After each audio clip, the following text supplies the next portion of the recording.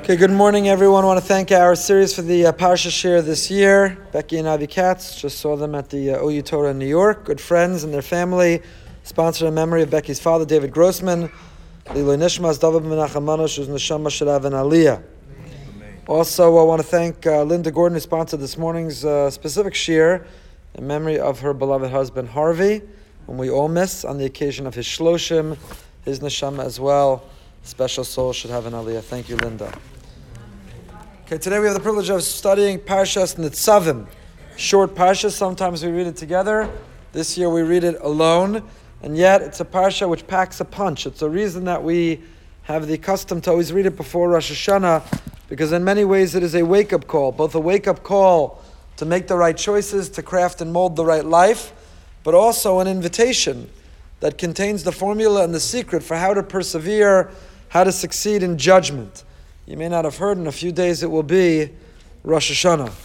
Way too few days. And that will launch a period of 10 days of course, introspection, self-reflection, in which not only will we be evaluating ourselves, but will come before the Almighty for our evaluation by Him. And if we want to pass the evaluation, if we want to pass the test, we hope to be signed and sealed for a year of good health and happiness, then Parshas Nitzavim contains within it some of the secrets or the messages for how to do that. So what do I mean by that? Let's start from the beginning, which is always a good place to start. It's on the art scroll on page 1086, 1086. 1086.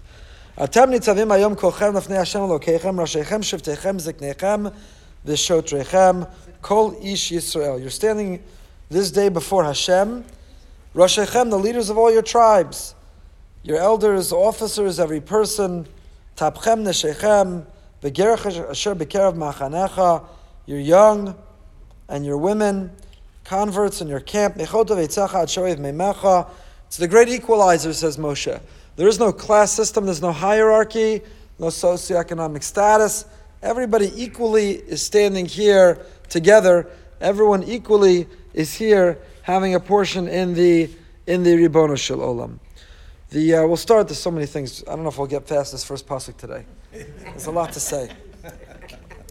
The Kotzker Rebbe pointed out that the word atem, not coincidentally, is the same letters as the word emes. Kotzker was an ish emes. Kotzker Rebbe was a man of truth. In fact, the Kotzker Rebbe had no tolerance. He was allergic, not only to lies, blatant lies, but any distortion of the truth whatsoever, he couldn't stand. That was the Kotzker. In fact, he had to go into hiding. Not into hiding, he lived in seclusion for many, many years, focused on his own personal avoda, because he was so fiery and so fierce and had such an intolerance for the human foibles and frailty and the fact that people tend to bend and twist the truth. So he offers here a great insight. You know what's standing before God? Atem emes.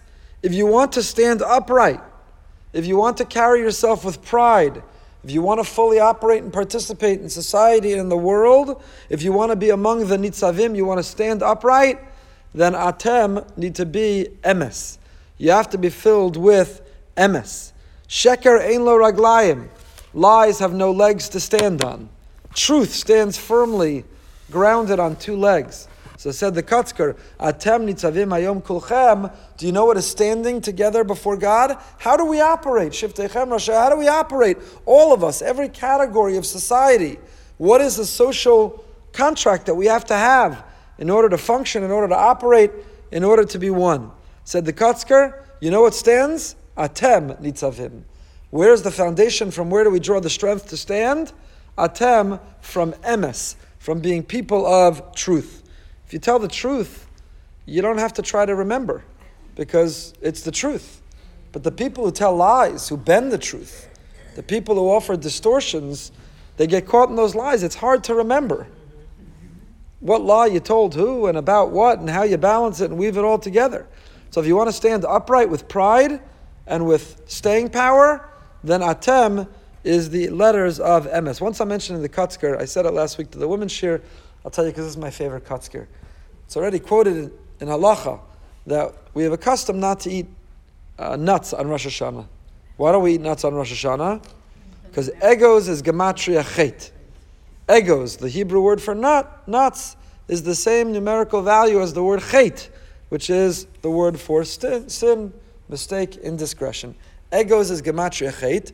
So when you're planning your Rosh Hashanah recipes for next week, of course, don't plan any dishes that have within them nuts. That's our custom. We don't have nuts. Egos is gematria chet. So you want to know the Kotzker? Kotzker said, you know what else is gematria chet? Chet. Says how many people, they come to their meal on Rosh Hashanah and they're not eating nuts because the nuts have a gematria of chet, but they're sitting there gossiping, they're rating the chazan, they're rating the rabbi, they're talking about their friend's hat, outfit, what they were wearing, what time they got to shul. So says the Kotzker, this is the Kotzker, ish emes. Kotzker says we're not eating egos because it's gematria chet. You know what else is gematria chet? Chet. Chet is also gematria chet, so we should avoid chet. Good. Now, next.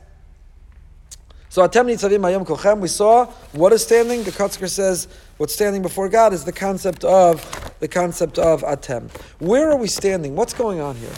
Again, they're on the cusp of entering the land. Moshe is delivering this monologue, this inspirational speech, motivational talk, trying to charge them with a mission. When you come into the land, be a model for the world, be loyal to one another, be honest and truthful to Hashem, keep His Torah and mitzvahs, His prescription, His formula for a most meaningful life. And so all of a sudden, in the middle of His speech, He remarks to them, you're standing here today, all of you.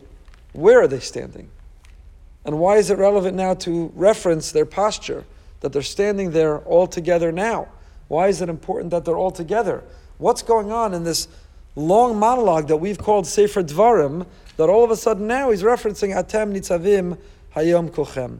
Why now and why here? Let's look at some of the classic Mefarshim and then I'm going to share some other ideas. So, what's going on? Rashi says, Atem Nitzavim Hayom Malamed Shekinsam Moshe T'nei HaKadosh Baruch Hu B'yom Moso La'achnisam B'bris.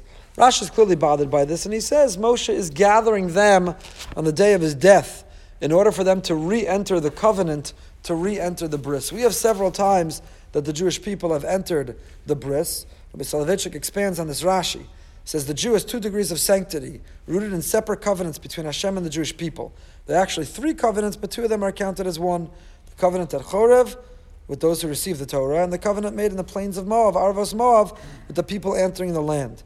Bnei Yisrael was sanctified through these covenants, and the sanctity was passed on by inheritance from generation to generation. And besides these 2, there's a 3rd described here in Nitzavim. And this one applied not only to the generation, but to every member of the Jewish people.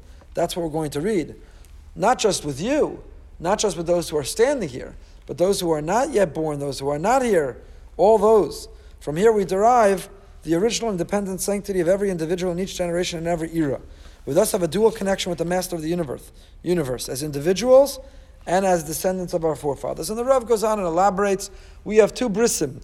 We have a bris, we have a covenant, we have an individual relationship with Hashem. That's our private conversation. Who am I? And what am I about? What's my personality? What are my talents and skills? What are my liabilities and faults? What am I meant to contribute? The difference I'm meant to make? What legacy do I want to leave? What relationship do I have with Hashem? When do I speak to Him? How, where, and when do I feel Him speaking to me? That's the personal covenant. It's a commitment that I make in a personal relationship that I have. But we're also part of a corporate covenant. And the corporate covenant is Knesset Yisrael, the Jewish people. And that's a commitment that my parents and grandparents and great-grandparents were part of, my children and grandchildren and great-grandchildren, please God, will be a part of, and it is a collective commitment.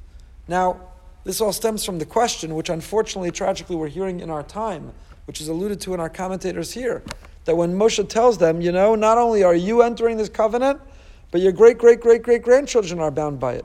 And now we're at a generation of great-great-great-great-grandchildren who are saying, what right did you have to bind me in your covenant? I didn't sign on any dotted line. I didn't buy in. I didn't make that commitment. I didn't join membership. Why am I bound by these I'm opting out. I'm leaving. So here we have a more national or global covenant than the individual one. It's binding on us in a bigger way. It deserves to be elaborated on, not for now. But that's what the Rav says is what Moshe Rabbeinu is telling them and why he's gathering them once again. It's not just a feel-good moment. It's not just a goodbye to a retirement party. This is to re-enter them into the next level of the covenant. That's what Rashi says. Who is he gathering? Ziknechem v'shotrechem, says Rashi, achoshav choshav kodem achikach kolish Yisrael. He is a hierarchy. He starts with the Moschoshev. He starts with the board of directors, chairman of the board, Ziknechem, Shotrechem, and then he makes his way down all the way to Chotev Me'etzecha, the wood chopper. Rashi says, Malamit Shabo Knaniyim Lizgayer B'mei Moshe, Kederach Shabo Givonim B'mei Yoshua, V'zeh Omer B'Givonim, V'nas Moshe Chot V'etzim V'shov V'mayim. Who are these wood choppers? So Rashi says this is an allusion to the fact that there were Canaanites who came to convert and to join the Jewish people. And that was their designation, that was their status, although the psukim here are very clear and very straight and very strong to tell us that we have to treat the convert as a full member of the Jewish people. Gercha asher b'kerev machanecha. Once they convert, they're entitled to say, Elokeinu v'Elokei Avoseinu. What do you mean? In davening, you're going to reference your grandparents who were Jewish? You're a convert, you're a first generation Jew. The answer is no. When the convert comes, when they join, they are a full member of the Jewish people. Zohar quotes, it's referenced in Kabbalah, that converts, their souls were present at Har Sinai too. And even though the soul was housed by a body which technically wasn't Jewish until they made that choice to opt in, but their soul is as connected to the Jewish people in Torah from the time of Sinai. And that's why B'kerev Machanecha, they're part of our camp. We have most oft-repeated mitzvah in the Torah, is V'ahavta Mesager, to love the convert, to love the stranger, to love the foreigner, to love the immigrant, to love the person who has every reason to feel as an outsider. It's a very, very strong core Jewish value to not make a person feel as an outsider, because we knew what that was like. We lived it. We were there. And because we've suffered that pain, we experienced that pain dafka so that it would make us more empathetic, and we would therefore be able to show greater love and empathy. A convert has the same status by accepting upon himself the yoke of mitzvos, Kabbalah Sol mitzvos. So when we say Atem Nitzavim Hayom Kulchem, when we list the totality of the Jewish people, that if anyone were missing, we'd be incomplete. Among them are converts. It bothers me a lot that in the shidduch system and in the world that we have, it's the opposite of the way we're supposed to behave. We have a mitzvah to love the convert, to never differentiate, to not remind them that they're a stranger, an immigrant to our people, that they've joined our people, that they converted. And you see that people, dafka, do the opposite. It's tragic, and it's a violation of our core Torah principles. Why were we joined together? As Rashi alluded to earlier, to join us together in this bris. The Ibn Ezra says, where were we gathered? We were gathered. So the Ibn Ezra says, where is this? Svivos ha'aron, surrounding the aron. The aron held the luchos, the broken luchos. Tzantzenes haman, it held the container of the man, which was evidence of the man's existence. It held the first Sefer Torah that Moshe wrote. Inside this aron from the aron, the light of Torah was projected to the world, and we were standing around that aron, also inviting us and reminding us who has access to Torah, for whom is Torah relevant, instructive, informative, inspiring, the totality of the Jewish people. From our elders to our young, men, women, and children, the one born Jewish, the one who converted, we're all around Svivos HaAron, we're all around that Aron, because the Aron, its contents, and the Torah are meant to continue to illuminate and to inspire all of us. The Ger Rebbe, Chidushei Arim, has a beautiful insight. Moshe tells them, when are you standing? When? It's not a trick question, people. It's in the pasuk. When? Hayom. Today. When is that day? Which day was it? Atem Nitzavim Hayom. So simple understanding is it's every day. We stand together, united, every day. And that's exactly what the Chidushei Arim says. He says, Eiza Hayom. Which Yom? When is it Hayom? And when are you Nitzavim Lifnei Hashem? When are you standing in front of God? You want to know when you're standing in front of God? Only when? Kulchem. Roshechem, Sheftechem, Ziknechem, Shotrechem, Kol Ish Yisrael. When you're part of the whole Jewish community, and when you care about every Jew, and when you don't neglect or dismiss or marginalize or judge or eliminate or create barriers or see yourself as different, only then. So the Atem Nitzavim Hayom, When is it you're standing? When is it today you're standing before God? Only when on that day you're kulchem. You feel united and unified. You feel part of the Jewish people. That infighting, that divisiveness, that judgment that's offered, who you're like, who you're not like, who you'll never be with, who you'll never be like, that is a barrier not just to our own interpersonal relationships. That's a barrier to a relationship with Hashem. And it makes so much sense. I say this so often. All of the relationships that we have in our lives are metaphors for our relationship with Hashem. We see this actually very poignantly in our Yontif davening. Hayom Yamin B'Mishpat.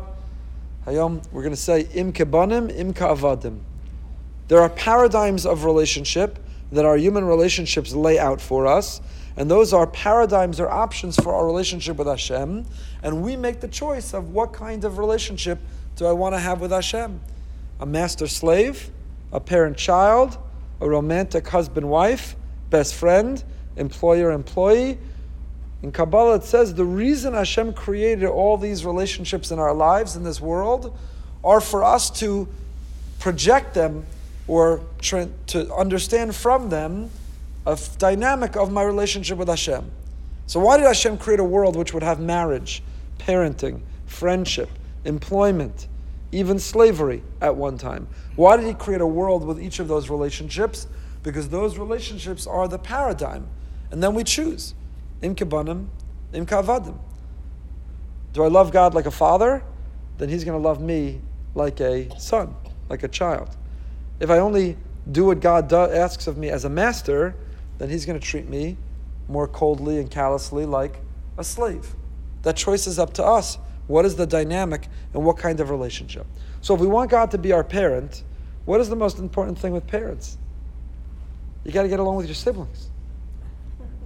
Parents, no matter how much pride, your child could get into Ivy Leagues and make $400 million a year and run $1 billion hedge fund and be accomplished. They could finish Shas once a day. No matter how accomplished your child is in any arena of life, if they don't get along with your other children, you struggle to feel nachas from them.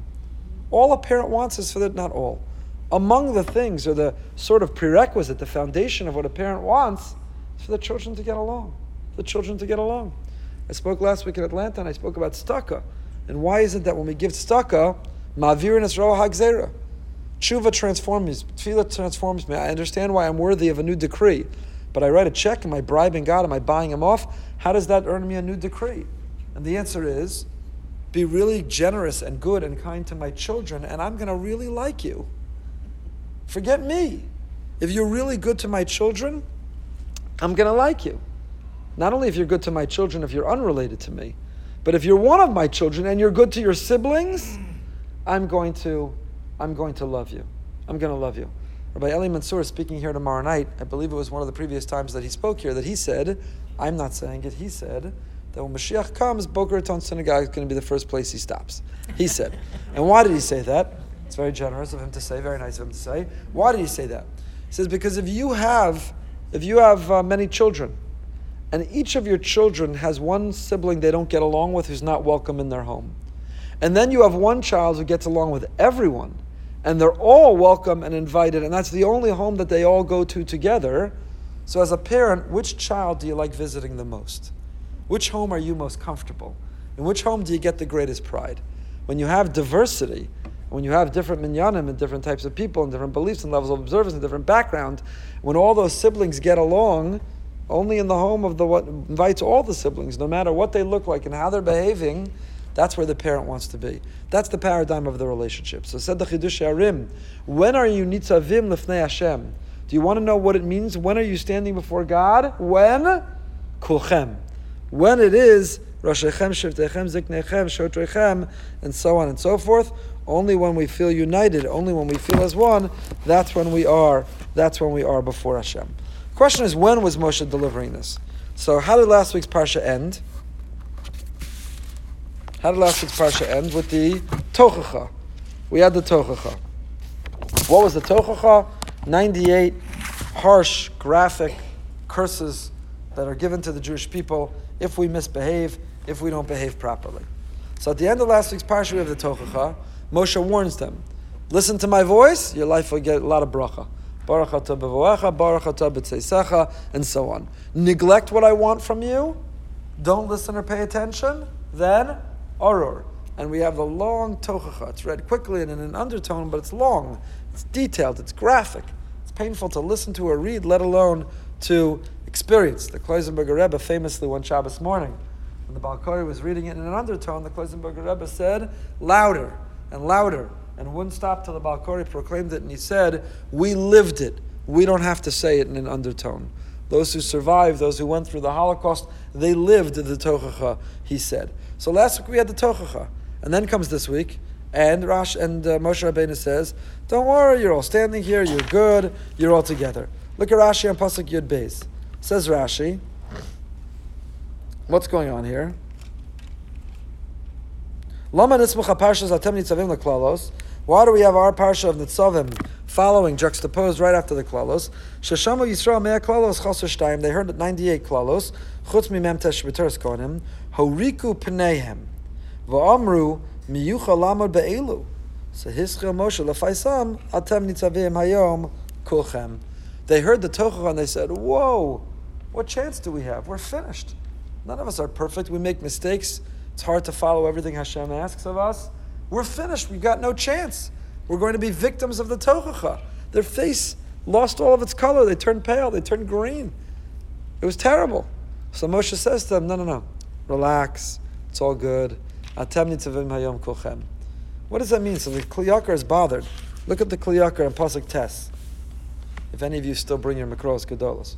Atem nitzavim, says the Kli Yakar. Perish Rashi. He quotes Rashi.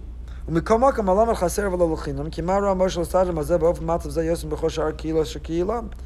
does he join them together here more than any of the other mitzvahs that he gives them? What is so significant about here? He says, really, Moshe wanted to give them a new bris.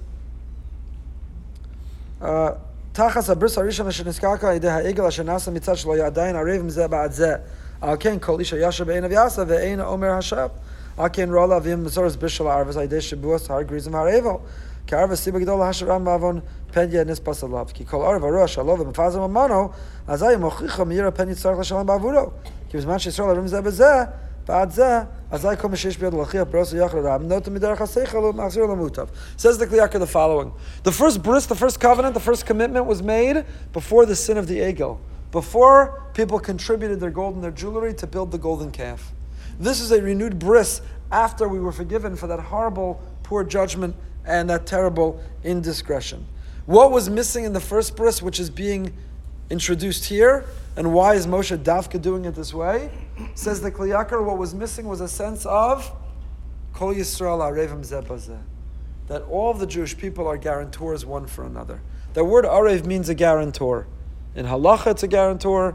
If you go to an Israeli bank today, and for the loan they require you to have a guarantor, you need an arev. Kol Yisrael Arevim Zeh Bazeh means we are guarantors, one for the other. One for the other.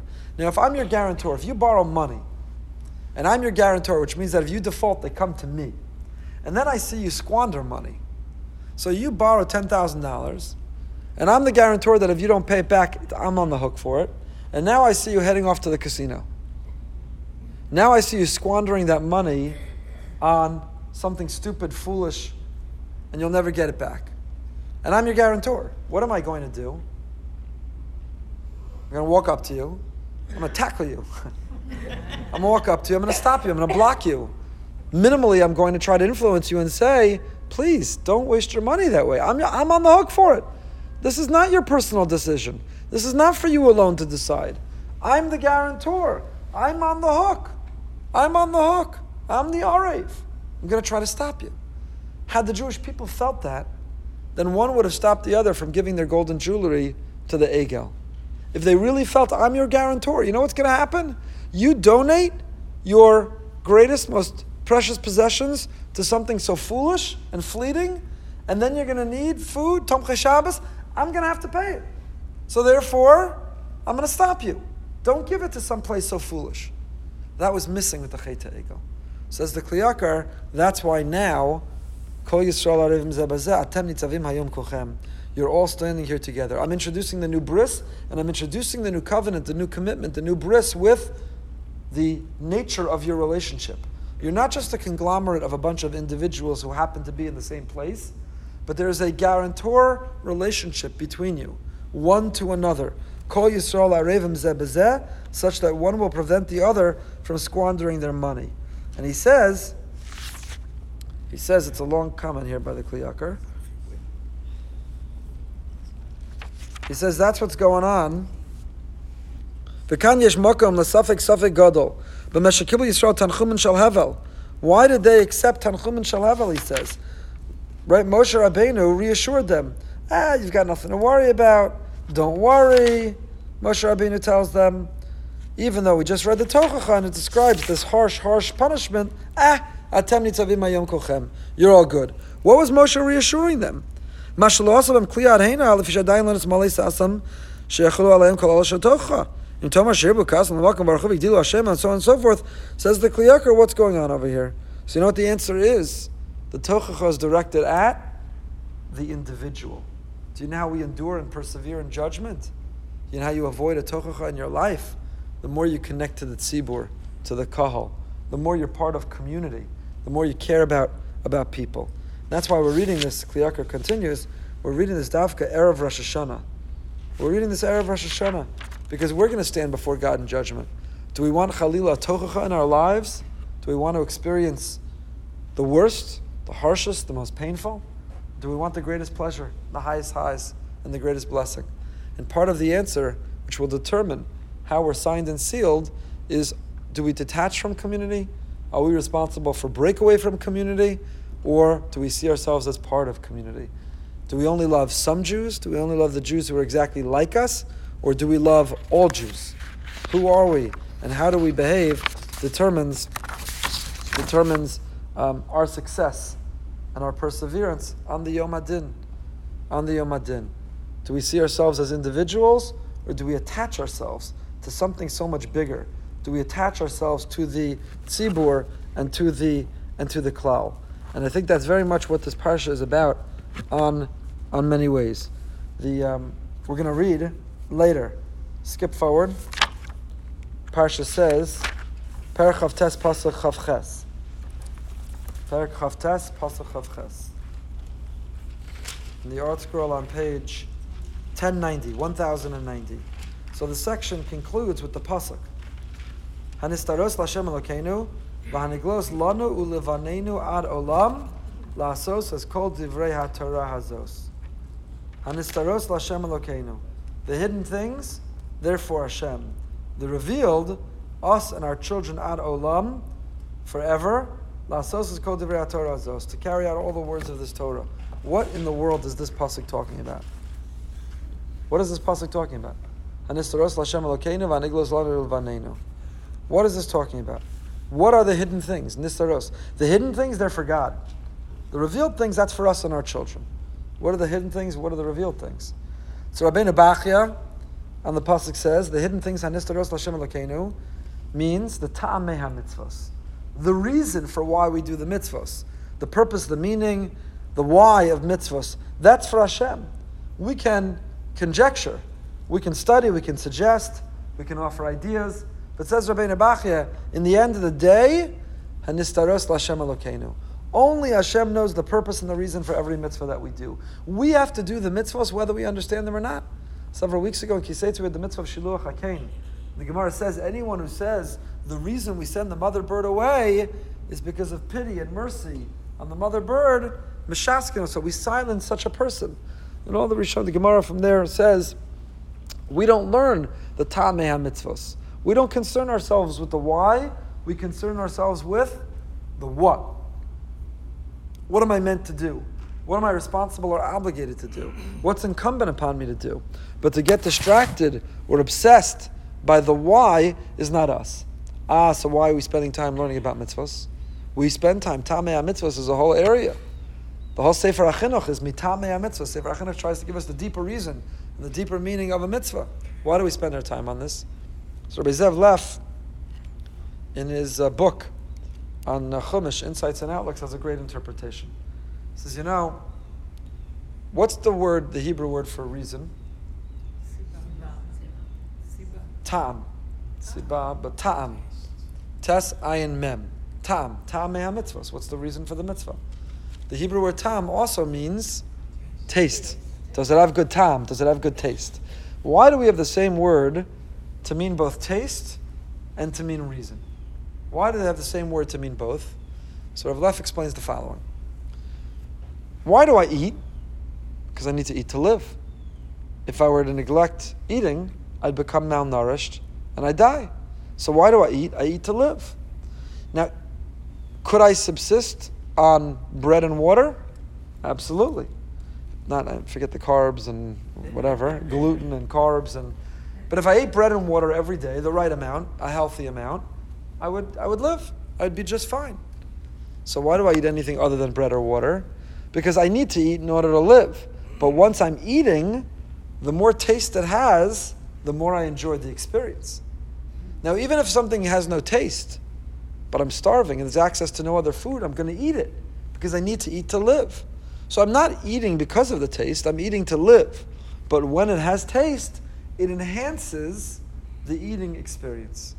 Says Rabbi Leff, why do I do mitzvos? Because I need to eat to live. I need to consume mitzvos. I need to do mitzvos in order to live spiritually. If I don't, I dehydrate, I'm malnourished, I die spiritually. The way we are alive spiritually is through mitzvos. We won't get to. But uvacharta b'chaim in our parsha. If I choose life, then I live. We were going to go through Rav Moshe, or Rav Moshe's bother. What do you mean, if I choose life, then I live? Isn't that redundant? If I choose life, then I live. The answer is, if I choose life means I choose mitzvos. If I nourish my soul, then I'm alive. If I neglect my soul, then dehydrates, malnourished, and it dies. So I need to eat mitzvos, I need to do mitzvos to live spiritually. But if I understand their ta'am, if they have a taste, if they have a reason, then they're more delicious. I enjoy them more. It enhances the mitzvah experience. So the same word, ta'am, means both reason and taste, makes sense because it functions the exact same way. I eat to live, but when it has a taste, it enhances the eating, I enjoy it more. I do mitzvahs to spiritually live, but when I understand the reason, it enhances the experience, and I want to do it even more. Says Rabbeinu Bachya, I do the mitzvahs and I try to learn about them, but I have to submit and concede that in the end of the day, the real reason, the deeper meaning for the mitzvah, I don't have access to. It's conjecture. I'm offering a suggestion. I'm trying to dig and to find what is that reason which will enhance my life, that gives the mitzvah taste, that makes it delicious, that gives it flavor. Hanistaros l'Hashem Elokeinu. The reason for mitzvahs ultimately, that's hidden. That's God. Haniglos, that's lanu ulevanenu. The revealed, namely, the charge to perform mitzvos, that's incumbent on me, ulevanenu ad olam, my children forever and ever. So for Rabbeinu Bachya, the pasuk's coming to tell us, leave the reasons to Hashem, the mitzvos, the details, the performance, the actions, that's in the end of the day what our children will see and emulate. If we're caught up and focused on the reason, and we're only willing to do a mitzvah we understand, then our children are going to drop out. If you want it to be lanu ulevanenu, if we want it to be intergenerational, to have a continuity, then it has to be haniglos ar lanu vanenu. They have to see us doing it. Rashi describes this pasuk not focusing on our relationship with Hashem and His mitzvos, but the pasuk's focusing on our relationship with one another. Hanistaros, the hidden mistakes, the concealed indiscretions of a fellow Jew, that belongs to God. I can't be held accountable. What my neighbor does, b'chadrei chadarim, what my neighbor does in the privacy of their own home, on their own devices of technology, what they do that I can't possibly know, I can't be accountable for. How can I be accountable for hanistaros? That which is hidden, that which is concealed, that's LaHashem. Hashem will bring consequences and accountability. But haniglos, what my fellow Jew is doing wrong, that I can see, it's nigla, it's revealed, lanu ulevanenu. That belongs to me and my children if I don't get involved, if I don't address it, if I don't try to make it better, then I too am responsible for it, for not helping, for not supporting, for not reaching out. So this too is a continuation of Kol Yisrael Arev Mizeh Bazeh, Hanistaros LaHashem. So we have, the parsha begins, Atem nitzavim hayom kulchem. When are you standing before God? When you stand kulchem together. when we're all together, that's when we're before God. And we see this theme continue, Hanistaros L'Hashem Elokeinu. Not for Rabbeinu Bachaya, who saw it as about Tamei HaMitzvos, but for Rashi, this theme is continuing that Hanistaros, what my neighbor's doing wrong that I can't know, that's for God. How can I be held accountable? But Haniglos, but what I can see my neighbor doing, if we have a shul where people feel comfortable talking, that's not just an indictment on the talkers, that's an indictment on the whole shul, who enables a culture and a climate where people feel comfortable to talk. And the same is true for every other example. When we tolerate incorrect or inappropriate behavior, when we have an environment where someone can speak Lashon Hara at my Shabbos table, that's not just an indictment on the one who's speaking the Lashon Hara. But if the whole Shabbos table is a place where the person felt bold and brazen enough, comfortable enough to be able to speak that way, it's an indictment of the whole Shabbos table. If a person is willing to take shortcuts in business, to be dishonest, and not only do they get away with it, but they're lauded. Oh yeah, that's a great chap. I also declare that a business expense. I also do this. I also do that. If we have an environment which not only tolerates, but even applauds or lauds it, then the entire community is an accomplice to that behavior. That's according to Rashi what this pasuk is telling us. Hanistaros L'Hashem Elokeinu. What a person does b'chadrei chadar in the privacy of their own home, that's for God. How could you blame me? But haniglos, whatever we see is happening, the phenomena that we see happening under our nose that are revealed, talking in shul, dishonesty in business, gossip, whatever we see that are communal plagues, that's lanu ulevanenu ad olam. That's not only are we responsible and accountable, but our children are going to pay. We have a shared responsibility and a shared accountability, and we have a shared destiny. We're one unit, and we're one single conscience. Soloveitchik in his Chumash points out, it's not merely what he calls a theoretical halachic construct, but it's a central fact in the history of the Jewish people in respect to how the rest of the world looks at us. It's an amazing thing. It's an amazing thing. An Italian person can commit a crime, and the headline is just that this person committed a crime. Nobody even reflects the fact that they're Italian. A German, a Frenchman, a Christian, a Muslim, anyone else can do something wrong, and it only is a reflection of the individual. But the way that the whole world relates to us is that a Jew makes a headline, and it's the whole Jewish people. A Jew cheated in business, a Jew committed fraud, a Jew ran a Ponzi scheme, a Jew, Khalila, had a terrible case of sexual abuse, of sexual impropriety. The headline, the judgment, is not just about the individual.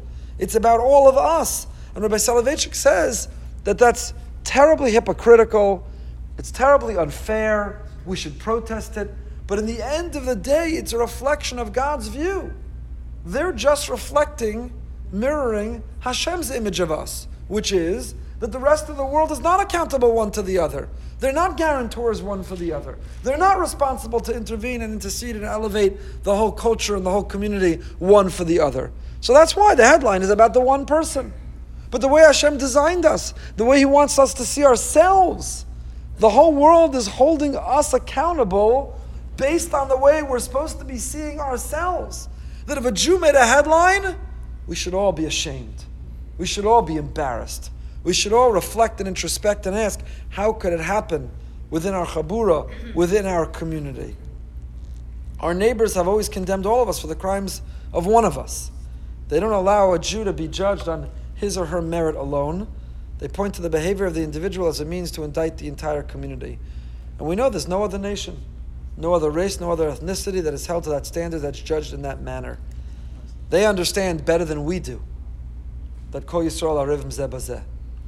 The editors of the newspaper who make those headlines understand Kol Yisrael Arevim Zeh Bazeh, so one does something wrong and they write about all of us.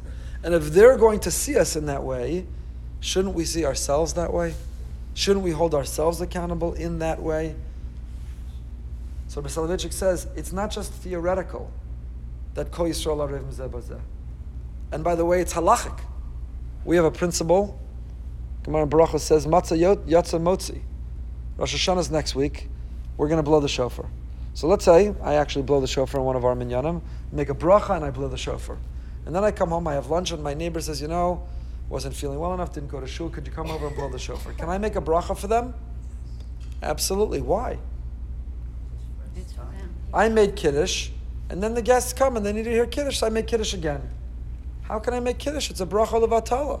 Aren't I wasting God's name saying it in vain to repeat a bracha that I already said? I fulfilled the mitzvah. I made the bracha. So how can I make the bracha again for my neighbor, whether it's the shofar or Kiddush? So the Gemara says, Yatza Motzi. We have a principle. Even if you were Yotzei the mitzvah, you fulfilled the mitzvah, you can still be Motzi, you can help the other person fulfill theirs. Why? How does that work? I fulfilled mine, I'm done. Why can I take God's name again? So Rashi there on the Gemara Brachos explains, you know why? Kol Yisrael arevim zeh bazeh. See, here's how we're supposed to view it. If you haven't fulfilled your mitzvah, then I haven't completely fulfilled mine. It's not that I fulfilled my mitzvah and you haven't fulfilled yours. If there's a Jew who hasn't fulfilled his or her mitzvah, then I have not fully fulfilled my mitzvah. You understand what an amazing, amazing halacha? Halachically, it's not just theoretical. Halachically, if a Jew hasn't fulfilled their mitzvah, then I have not fully fulfilled mine. And therefore I can repeat a bracha. And it's not levatala. It's not in vain. It's not in vain. Extraordinary. So Rabbi Soloveitchik adds to that not only is Kol Yisrael Evim Zeh B'Zeh and Yatza Motzi a halachic construct, it is a historical construct. The fact that the nations of the world judge us based on the actions of the individual means that God built into the fabric of history and destiny, into the way the world interacts with us, this construct. It's not just theoretical, it's not just musar, it's not just halachic, it's historical. It is a historical construct of the way the world evolves. And the Medrash says, Atem nitzavim hayom kulchem lefnei Hashem lokeichem. When is it Atem nitzavim? When are we standing? When kulchem lefnei Hashem. We're crippled. We're crumbling. We can't function. We're not standing upright. We are disabled if we're individuals. On our own, we're frail and we're fragile. On our own, we are spiritually disabled.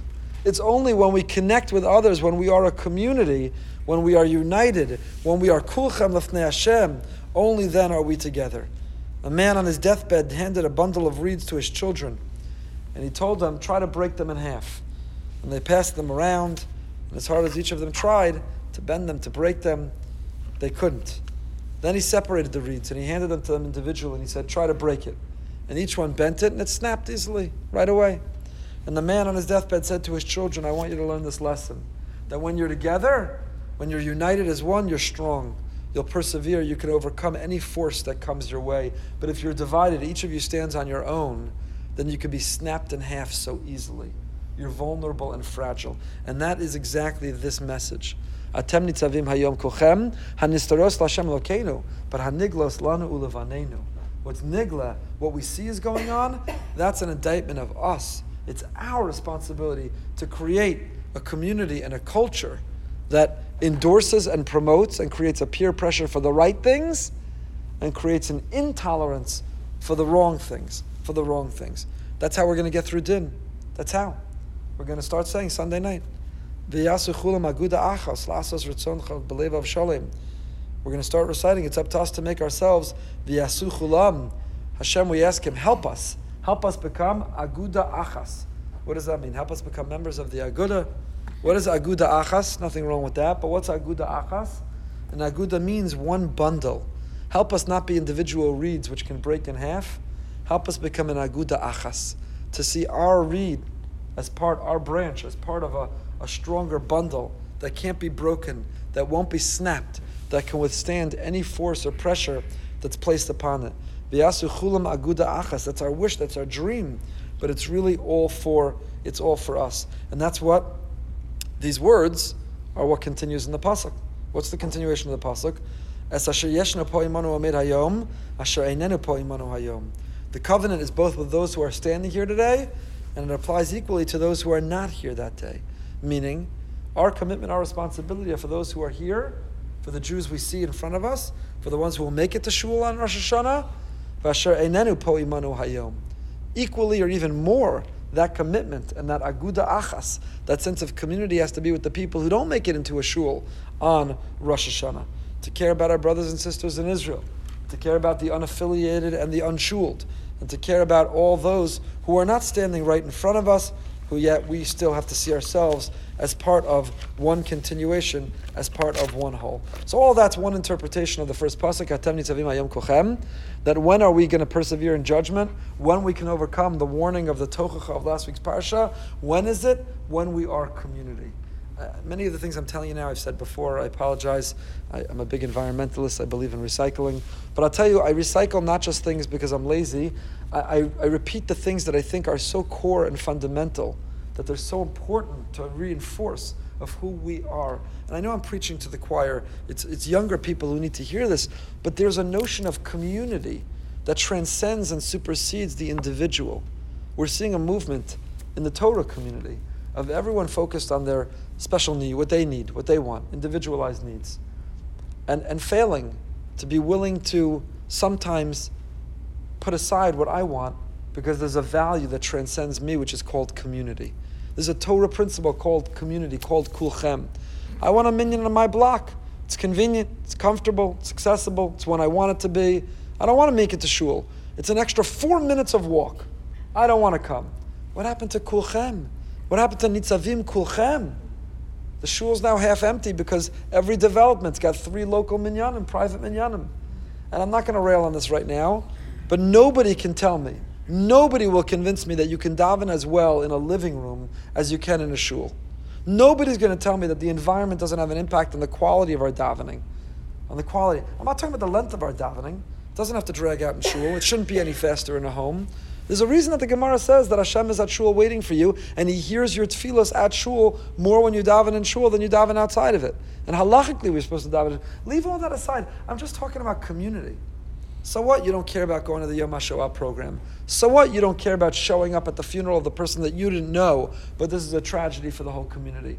So what? You didn't feel like coming to celebrate the shul dinner. You don't know the honorees this year. I'm not coming because I don't know the honorees. Why do I have to go? There's a notion of community that's so much bigger than ourselves. It is an independent, important value called community. And nothing reinforces it like Parshas Nitzavim. It's a halachic concept, Yatza Motzi. We care about community. Kol Yisrael Arev Mizeh Bazeh. We care about community. When are we standing before God? Only when we're kulchem hayom. When we're divided and fragmented based on which subdivision we live in, which nusach we daven, what age group we want to be with. I'm very opposed to. There are shuls that we have 8 minyanim on Shabbos morning. It's not. We believe that everybody should have what they need, but we're all on one campus, one community. We come together. I'm very opposed to there are shuls that have a young professionals minyan. To me, when you make separate minyanim, it should be because it's at a different time, you daven in a different nusach, but just based on an age, that creates division. First of all, it's foolish because those young people, I don't know if they know how time works, but they're not going to remain those young people. So it's only a matter of time in a few years till they become the bitter people who are now excluded from the young person's minyan. But also, there should be only legitimate reasons that we divide into different groups. I don't think age should be one of them, ever. 2 minyanim that go on at the same time but just divided by age? That's not nitzavim hayom kulchem. That's not the notion of ziknechem, roshechem, gerecha asher bekerav machanecha. We're all together. We're all together. There's a concept of community. But I want to share one other thought. I want to share 400 other thoughts, but I want to make sure to get to one other thought about this pasuk, about Atem nitzavim hayom kulchem, and about what we're trying to do. And this is radically different from where we were a moment ago, coming from a different angle and a different direction. Is an insight of the Korban Ha'ani, a beautiful interpretation, where he says the Korban Ha'ani, Rav Yaakov Katina, he says the following. He says, look at the names of the parshas. And these 2 parshas in succession tell us an enormous amount. Atem nitzavim hayom kulchem. And what's next week's parsha? How does next week's parsha begin? Not just Vayelech. Who is Vayelech? Vayelech Moshe. Atem nitzavim hayom kulchem. Vayelech Moshe. And he points out the contrast between we, the Jewish people who are nitzavim, Jewish people are standing in one place, stagnant, complacent, still. And Moshe is, Vayelech Moshe, He's in perpetual motion. He's constantly moving. He's constantly walking. He's constantly growing. He's on the path of striving. He's always driven. He's never arrived. The imagery of Nitzavim is standing still. The imagery of Vayelech is to be on the move. And the Korban HaAni contrasts the two. Atem Nitzavim, says Moshe. You're standing still. Vayelech Moshe. What's amazing about Vayelech Moshe, this is a Dvar Torah for next week's Parsha now, but what's amazing about Vayelech Moshe is, what day is it in Moshe's life? His bar mitzvah? He's a Vayelech. Oh, Moshe has so much potential and he's going to grow and he's always moving. We're so proud of him. He's under his chuppah. Is this a Sheva Brachas comment? Vayelech Moshe. Moshe is moving. His Sheva Brachas is amazing. What day of it in Moshe's life? It is the day of his death. And even on the day of his death, he's described as Vayelech Moshe. Still in motion. Always in motion. Never done growing. Never done growing. Doesn't matter what stage of life, we're never retired. You may be tired from your vocation, but you're never retired from your avocation. We're never retired from being alive, purpose and meaning, and the difference we're trying to make. So he contrasts the Atem Nitzavim and the Vayelech Moshe. Are we standing still? Are we stagnant and complacent? Do we feel we've arrived? Or are we with a sense of Vayelech? Are we with a sense of Vayelech? So this pshat is nice, but it bothered me. Because how do we understand it in the context of Atem Nitzavim being a praise? We just finished saying that Atem Nitzavim is all about how do you overcome the Tochacha? Because you're standing here all together. Atem Nitzavim, and you're all together. Moreover, we see the Baal HaTurim as a comment which seems to praise Atem Nitzavim. Go back to the beginning. Atem Nitzavim Hayom Kochem, Zog the Baal HaTurim. Nitzavim kederach shnemar b'Sinai, vayisyatzvu b'sachti sahar. Bo b'lashon amar kan atem nitzavim.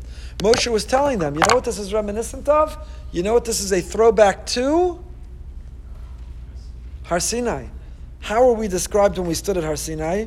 We were described as vayisyatzvu, nitzavim. We stood at the base of the mountain and we're standing collectively as a community now all today.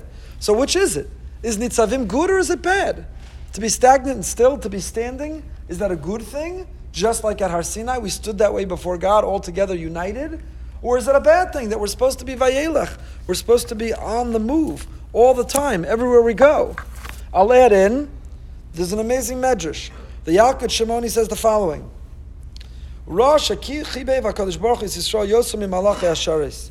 God loved the Jewish people more than the Malachim. Why? Ketzad nikru al-yonim malachim v'nikru Yisrael malachim. Both of us are called angelic. Shnemar Baruch Hu Hashem malachav. Karla al-yonim kedishin. Shnemar amaymer kedishin she'il tov Yisrael kedoshim. V'yamarta eleim kedoshim tiyu. Umi chaviv yoser misha kodesh Baruch Hu b'neim. Shnemar Elokim nitzav ba'adas kel. Who does God love more? The one that God stands among. We're both called angels, and yet it says God stands with us. V'Yisrael nikru omdim shnemar atem nitzavim hayom. So on the one hand, we're being compared to angels. Angels stand still. Angels are complacent. Angels don't move. The Navi describes angels are omdim. So who's nitzavim? Who's standing still? Angels. Angel doesn't have free will. They don't make choices. Those choices don't yield results of either closeness or distance. They're standing still. They're pre-programmed. They're robots. We are even greater because we have free will and choice. And when we use it correctly, then we have an enormous growth spurt. So God says we are also like angels, but we're even greater than angels. So which is it? And how do we understand this all? And I want to suggest to you the following. I'm going to speak about this on Shabbos Shuvah. We're going to talk about resistance. In each of us is an angel. Inside each of us is the best version of ourselves. And yet, that doesn't match who we are in real life. Who I am inside is thin, smart, good-looking, a full head of hair, patient, kind, spend a lot of time with my children, learn a lot of Torah, Chazar, disciplined, organized. In between who I know I can be and who I am is something called resistance. Resistance. We have a name for it. We call it the Yetzer Hara. But we're going to talk about it psychologically. It's called resistance. What's holding me back? Why do I feel the resistance that is blocking me from breaking through to be that best version, to accomplish what I know I could accomplish? That's what we're going to talk about on Shabbos Shuvah, so I reserve the right to revisit some of this. But what I want to say to you is the following. Atem Nitzavim, is that good or bad? Yes. Both good and bad. When it comes to When we're out there in the world, when we're at home, when we're at work, when we're in the Beis Medrash, how are we supposed to feel? Vayelech Moshe. We're not supposed to be like angels. We're supposed to be out there, growing and exploring and challenging ourselves and breaking through that resistance. But when does it say, Atam nitzavim hayom kulchem? Lifnei Hashem. When you're in front of God, you're not vayelech. Then we're nitzavim. Because the sense of nitzavim is, I'm standing still. I can't go anywhere. I can't move. I can't do anything on my own. I entirely rely on, depend on, and turn to you. And why did I come up with this pshat? So in other words, generally speaking, he's right, of Yaakov Mikatin. He's right. Vayelech is better than nitzavim, generally speaking.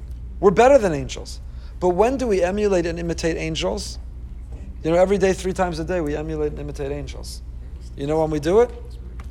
When we stand still for davening. Famously, since we're kids, we know. Why do we stand still for davening? I have more kavanah, let's say, if I'm pacing the whole room when I daven. I'm not allowed to. Maybe I have more kavanah if I've got a great step, a great bounce. I'm not allowed to. Why do I have to stand still with my feet together as if I have one leg? I'm immobile. I'm like an angel standing before God. We, human beings, have legs. We're holchim. Angels are omdim. When I stand before Hashem, I'm so incompetent on my own. I'm so impotent on my own. I so rely on and depend and submit to Hashem. I'm like an angel with nowhere to go and no capacity to go anywhere. So I want to humbly suggest to you that maybe that's what's going on here. Is that when we're outside, when we're not b'fnei Hashem, we're always b'fnei Hashem. But I mean, when I'm not engrossed in a conversation with Hashem, when I'm in the world, when I'm running to do chesed, when I'm running to do well at work, when I'm running to grow in my learning, I have to be a vayelach. I'm never done. To my last breath, to my last day on earth, we have to be a vayelach. But when I'm standing in front of Hashem, lifnei Hashem, then atem nitzavim. My amunah, my bitachon is so strong that I have a feeling like an angel. I entirely rely on you. My life is entirely dependent on you. There's nowhere else for me to go. Wishing everyone a great day. Next Tuesday morning, we're not meeting. So we are meeting, just not for the parsha. So let me wish everyone a ksiva chasima tova, a good gebench yor. Should have only bracha, nacha, simcha, the best of everything.